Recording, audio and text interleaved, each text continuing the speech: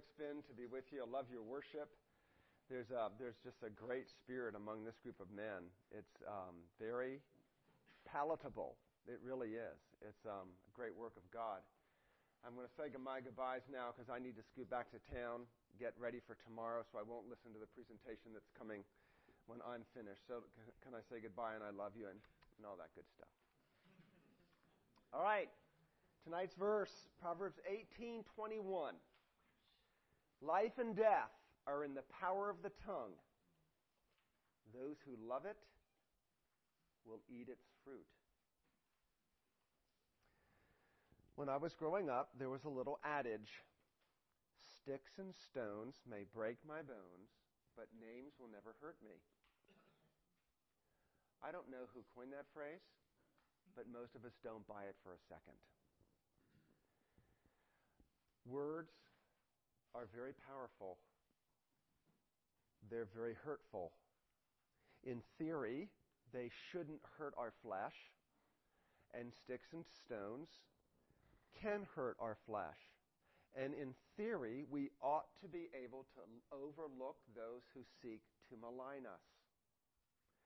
Nevertheless, words are powerful to create memories, vivid pictures, and impressions that go deep into our skin like splinters.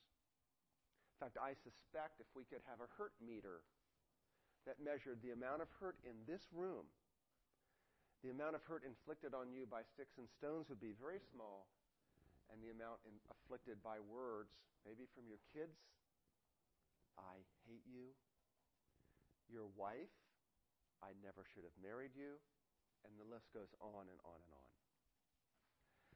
Proverbs disagrees with that stupid adage too. Proverbs says, life and death are in the power of the tongue. This verse comes in chapter 18. There are actually 9 verses in this chapter alone, and Proverbs has a lot to say about the way you talk. We're just going to limit ourselves to chapter 18 because there's so much, somehow, providentially, in this chapter, there's enough to chew on, to challenge our pride, to motivate us on to humility in the way we speak, just in this chapter alone. And here's how I want to break it down. I'm going to look at these verses in this chapter under the following categories. Category 1, speaking too naively. Too naively. And I'm thinking of verses 6 and 7. A fool's lips bring strife, and his mouth calls for blows. A fool's mouth is his ruin, and his lips are the snare of his soul. If it's fair to say that none of us seeks to ruin ourselves intentionally, most of us don't like strife, then this is describing a person who is relatively unaware of the power of their words. They don't have a sense for what their words are doing. They are naive about the effect of what they're saying, and that's not a good thing. In fact, strife comes. You know what I think of when I think of strife? Remember sledding down a snowy road when you were a kid? And the warmer it got, the more you had to dodge the black patches, because what would happen when your sled hit the black patches? It would and you just hated that. That's what strife-filled words do. They grate in relationships. They cut down affection. They cut edification off at the knees. And it says, this person's words are a snare to their soul. Isn't it ironic that when we unleash a rash of thoughts, it somehow feels freeing? In reality, God says, when you have unleashed a rash of thoughts, you have created a snare in your soul. In other words, I think, you have done something to your inner psychological being that has kept you from being truly human. Your words have become a snare to you, speaking too naively. So I would ask you, do you know how powerful your words are? Do you know what your words are doing to other people? If you saw in the spiritual realm that your words were doing to people what sticks and stones do to our bones, would you repent? Proverbs 30 verse 14 says this, probably the most stinging picture, radical picture of what words can do. There is a kind, doesn't even call him a man. There is a kind whose teeth are like swords, whose jaw teeth are like knives, to devour the afflicted from the earth and the needy from among men. Brothers, what do the afflicted and the needy need? To be chewed up and spit out with knives and swords? No. They need the healing balm of Christ's words. I've only known one person in my life who that description fit, and they were an elder in a PCA church. They fit that description, in my humble judgment. Second category, speaking too much. Verse 2, a fool does not delight in understanding, but only in revealing his own mind. This is a person who, as a sure marker of self-centeredness, feels a need to give a running commentary on everything going on around them, whether or not you're interested. They want to make sure you know his opinion all the time about everything. I witnessed a brutal handling of this years ago, very early on in my ministerial career. We were in Charlottesville. We were interviewing a young man for a pastoral position, and there was a very distinguished elderly Christian statesman, pastor, at this interview. And this young man had the gift of gab, and there was a pause in the conversation, and this elderly Christian statesman, pastor man, looked at him and said, "You talk too much." I wanted to crawl under the table, and he wasn't even talking at me. Maybe he's abrupt too much. I don't know. But this is a person who, according to the verse, doesn't delight in understanding. They're not after gaining a broader perspective on their life. That's why they're called a fool. What's a fool? A fool says, I believe what I want to believe irrespective of what God says. I'll make up my mind. Only I can determine what makes me happy. That's what a fool is. So they aren't interested in other people's perspectives. They live by their own perspective. They talk too much. So we'd ask this person, why don't you wait for people to ask your opinion rather than seek to impress them with what you have to say? I think when it comes to this, we tend to err in one of two directions. Some of us speak too little. Some of us, if we're going to err, some of us speak too much. There really aren't any verses that condemn you for speaking too little. There's one that they probably made that movie Being There about. It's the end of one of these Proverbs chapters, and it says, even a fool, when he keeps silent, appears to be a wise person. Remember that movie Being There with Shirley MacLaine and Peter Sellers? Yeah. He was this dumb gardener, and he just never said anything, and he would just, and we thought he was so wise because he never said anything. I think we tend to err on those two extremes. Proverbs 29:20 says, do you see a man hasty in his words? There's more hope for a fool than for him. And if you know anything about Proverbs, the one thing you know about a fool is nobody gets worse than a fool. There's no hope for fools. So a man hasty in his words is worse than a fool. That's the worst thing you could say about a person. So let's ask this question. Why do you speak too much, or why do you speak too little? Those of us who may be tempted to speak too little, perhaps it's out of fear. You are afraid people will judge you for your words, your inability to speak, for not being articulate. Sorry. That you look... Just a little joke. That you look ignorant or unsophisticated. You're essentially protecting yourself from criticism because you are insecure. Those of us who talk too much.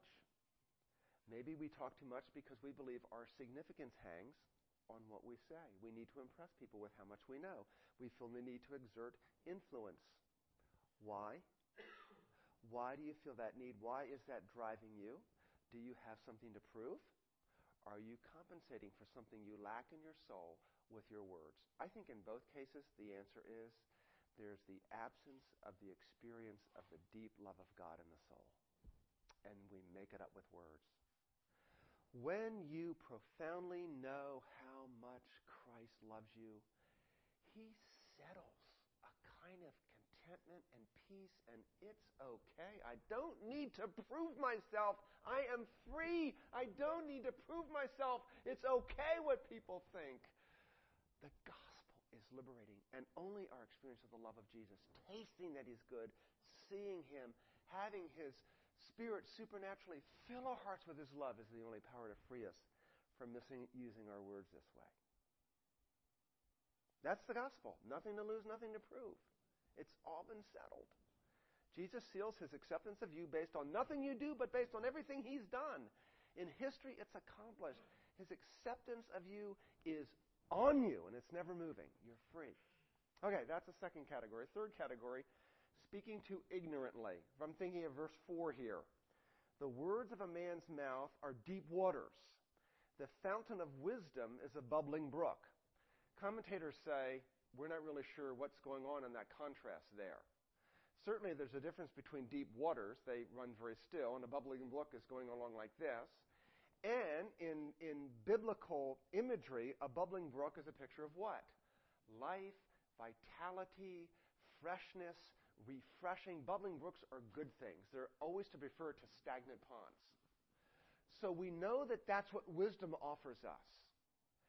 Something that's nourishing and refreshing and light and healthful, a cool drink of water to our souls. But what about this? Words of a man's mouth are deep waters. Generally, deep waters refer to that which is unknown. You don't know what's down there. So I'm going to guess at this, that when I say too ignorantly, perhaps this is speaking about someone who doesn't really know why they say what they're saying. They're not aware, as other people around them might be, that they're vying for attention by the way they speak. They're defending themselves by the way they speak. They're trying to control by the way they speak. They want to look like an expert by the way they speak. They're flattering by the way they speak, and they're not self-consciously aware of it. I have a relationship with a relative who has a bossy side to him, and he's like in his 80s. And we'll be getting up from the table or something. He'll go, "Well, put your coat on." And I want to say, I am frickin' 53 years old. You don't need to tell me to put my coat on. Now, there's a little bit of pride there, I think. But I'm like, you are so bossy, it's unfrickin' believable. He does get under my skin if you can't tell. No, that's just a little. That's my pride. But the reality is this person has no idea the effect of their words. They're unaware. If you don't learn anything tonight, have the takeaway that Jesus wants you to grow in your self-awareness of the impact of your words and the motivation of why you're using them that way. He wants you to grow in self-awareness. One time Janice and I were sitting on the sofa. We were watching something on TV that didn't mean anything. It was some science show, and my wife loves science. And as an act of love to her, I want to enter into her love of science. So I very innocently asked her a question about what was going on TV, because I didn't know the answer. And her response to me felt condescending to me. And because my daughter was sitting there, I said, "I'll take this up later." So, I don't know, an hour or two went by, and we went out in the car, and I said, "Honey, do you remember back when we were sitting on the sofa and I asked you that question?" And she'd forgotten. And I said, and she said, "Oh, okay, yeah." And I said, "I don't know if this is true, but it felt to me like the way you answered me was condescending. And since I don't know your motives, I just have to ask you, was it? And was there something I had done or whatever to make you feel like you needed to respond to me that way?" And she said, "Come to think of it, I guess it was." She's a very honest woman. And I don't think we discovered that there was any particular reason I was irritating her, except probably sometimes I will ask her questions out of laziness, like, "Where are the scissors?" And in defense of her, she could say, "You know where the scissors are. They've been there for the last 30 years. Go get them yourself." So sometimes I'm lazy that way. And maybe she heard my question in that genre, so she was a little condescending. But you know what? We worked it out. I didn't come at her with guns a-blazing because I didn't know what her motives were. But if I'm going to have a love affair with this woman, I need to keep our conversation on a very open, understandable, even par. So that was one of those things. Some things you got to let them roll off, and you're never going to touch it again. But if there are things that bother you in the way people interact with you, and you don't let them roll off, but you stuff them until finally, we got to deal with this. Then you got to deal with it. So that's just an illustration of I was trying to help my wife become self-aware. Maybe that she didn't quite have in the way that I was hearing her. Okay? Fourth category. And you hear me, that is not to put my wife down. There's no glory in putting my wife down. I would tell the story exactly as I did if she were sitting here. Okay? God is my witness. Speaking too broadly, verse 8, the words of a whisperer are like dainty morsels, and they go down into the innermost parts of the body. Have you ever noticed when people start to gossip, they lower their voice? As if they are restricting their words. The reality, gossip is taking words much broader than they have any right to go. And I think Christians particularly are susceptible to this because we know that physical injury is wrong, and I think we feel latitude that we have a right to inflict verbal injury on people because we know we can't do it physically, and we allow ourselves looser lips than the Scripture would have us. What metaphor do we use for gossip? We call it juicy. Based on this verse, it tastes like something. It goes deep into the soul. So why do we like things like, did you hear about Mike? You want to talk about getting everybody to listen, an E.F. Hutton type statement? Y'all old enough to remember that commercial? You ever heard that commercial? When E.F. Hutton speaks, everybody listens. That's the kind of preamble to a sentence. Did you hear about Mike? Everybody wants to know what I'm going to say. Why? Well, when you're let in on my little secret, it makes you feel important. It puts you in a privileged class. It elevates you to the status of a person who knows what other people don't know. And if I can share that with you, you will like me even more for inviting you in to this inner circle of people who know this little juicy piece of gossip. Plus, when we gossip about what's wrong with Mike, I'd never do that. I all of a sudden feel better about myself. Right? I believe the ultimate motivation behind gossip is self-righteousness and pride. What should you do with reports about what's wrong with other people? You should do with them exactly what your blood does when foreign substances enter into it. God has designed the body that when something comes into your blood that doesn't belong there, white blood cells immediately surround it. And they keep pressing in on it until it what? Dies. Ill reports about other people should be immediately kept between you and no one else until it dies. We are bound by the law of God in that regard. The 9th commandment requires you to uphold the good name of your neighbor unless you know the facts in the case. It's a matter of the 9th commandment. And I would submit to you that more churches have been hurt in the history of the world by gossip than any single other thing, including heresy. Gossip. We would do much better to help the cause of Christ by specializing in holy gossip. You know what holy gossip is? Did you hear what God did the other day? Do you know how wonderful Jesus is? God is at work in my life. Can I tell you about it? Holy gossip. Let's start spreading the word about how God is at work. 5th category, speaking too soon, verse 13. He who gives an answer before he hears, it is folly and shame to him. He who gives an answer before he hears, it is folly and shame to him. Anybody have a wife that says, let me finish? You know why? Because we're interrupting them. We're not letting them finish. I actually don't think that's what this verse is about, even though it kind of sounds like it. I think what this verse is about is weighing in on things before you have all the facts. Answering based on assumptions before you know how intelligently to answer. Have you ever called a garage and said, Mr. Mechanic, my car's making noise. I can fix that. Well, sir, I haven't even told you where it is in the car. I can fix that. See, when people are like that, it's all about them, not the truth. I take my car to a mechanic who says, I will look at it so I can find out the truth about what's wrong, versus prove, before I have any of the facts, that I'm capable of fixing it. Find out the facts. It's our pride that fuels wanting to weigh in on things before we know what the facts are. Sixth category, speaking too sparsely, verses 20 and 21.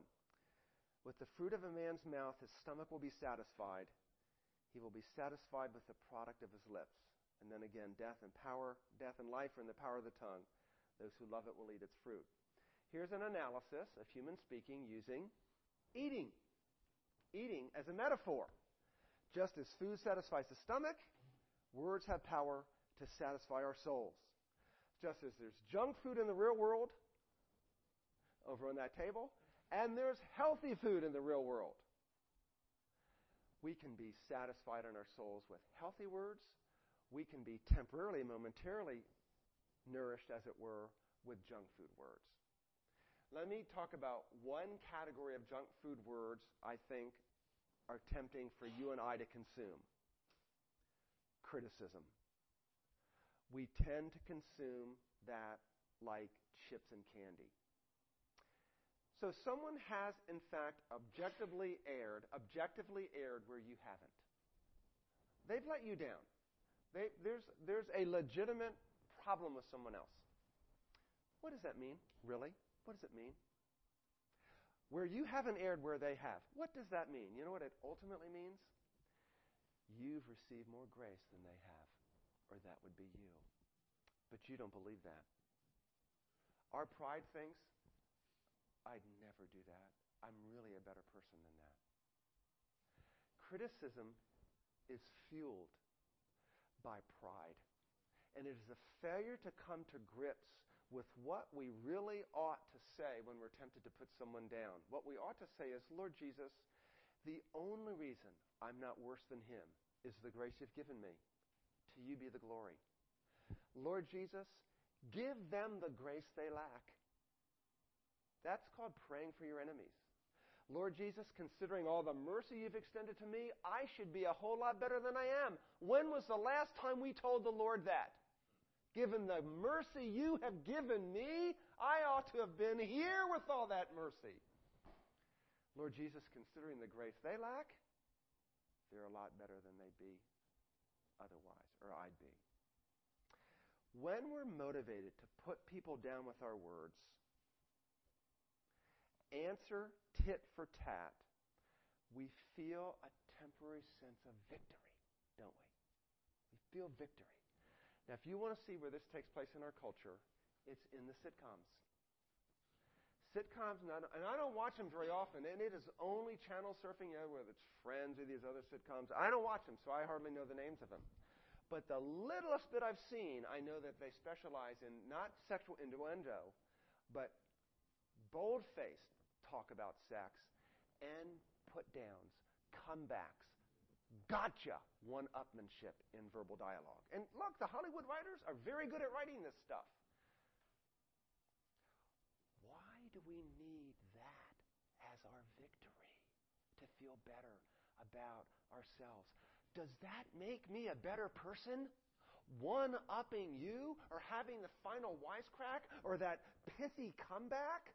Does that make me smarter or more moral? You know, criticism might make you feel right, but it can never make you right. It's junk food for the soul, isn't it? And when we aim to argue ad hominem, argue against people, tearing down their character, we're really no different than they are. That's why Paul gives us a beautiful frame as we shoot our words out to other people and about people, in Titus 3:3, he gives you a frame to shoot through. He says, malign no one, be uncontentious, gentle, showing every consideration for all men.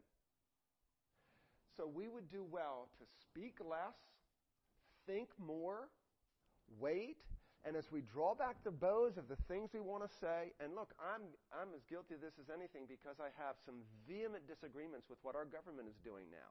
I care passionately about the future of my children's future in this government. I think there are, I won't say it, I need to draw back the bow and shoot my words through gentle,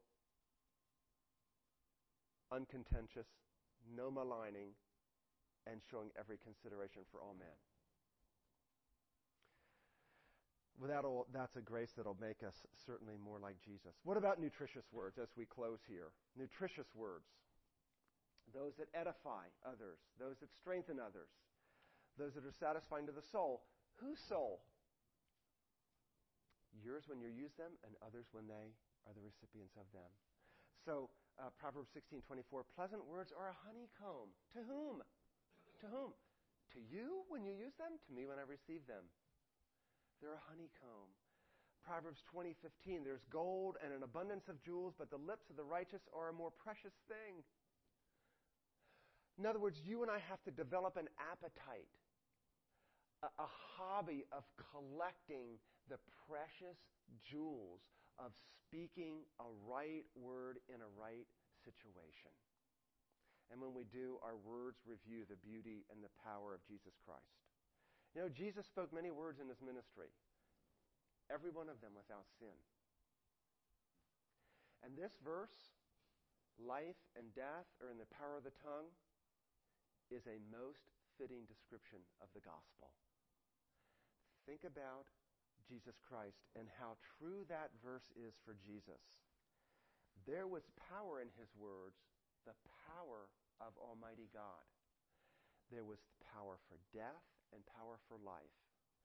When did Jesus use his words for death? In Gethsemane, when he said, not my will, but yours be done. And he used the power of his word for life on the cross when he said, Father, forgive them. They know not what they do. Life and death were in the power of Jesus' tongue, and that power brings salvation to us. And the verse says, those who love it will eat its fruit. Love what? I guess love the power of those words. What is the fruit? What fruit was in Jesus' mind exercising the power of those words? You! You were the fruit he would consume as his own and purchase for himself to be his friend forever. That's why. He exercised his words in that way. And when that reality, that glory gets deep in our hearts, we become like him, that fountain of life. Proverbs 10:11, the mouth of the righteous is a fountain of life. When you have drunk from that Jesus Christ fountain, you've drunk and it's beginning to nourish and replenish your body, your words will be powerful for life and death. Death to your pride, life to others in humility. Let me pray for us. Like apples of gold and settings of silver is a word spoken in a right circumstance. Jesus, by your amazing grace, you have caused our hearts to hear the word of forgiveness. You have caused us to see in you the word of life.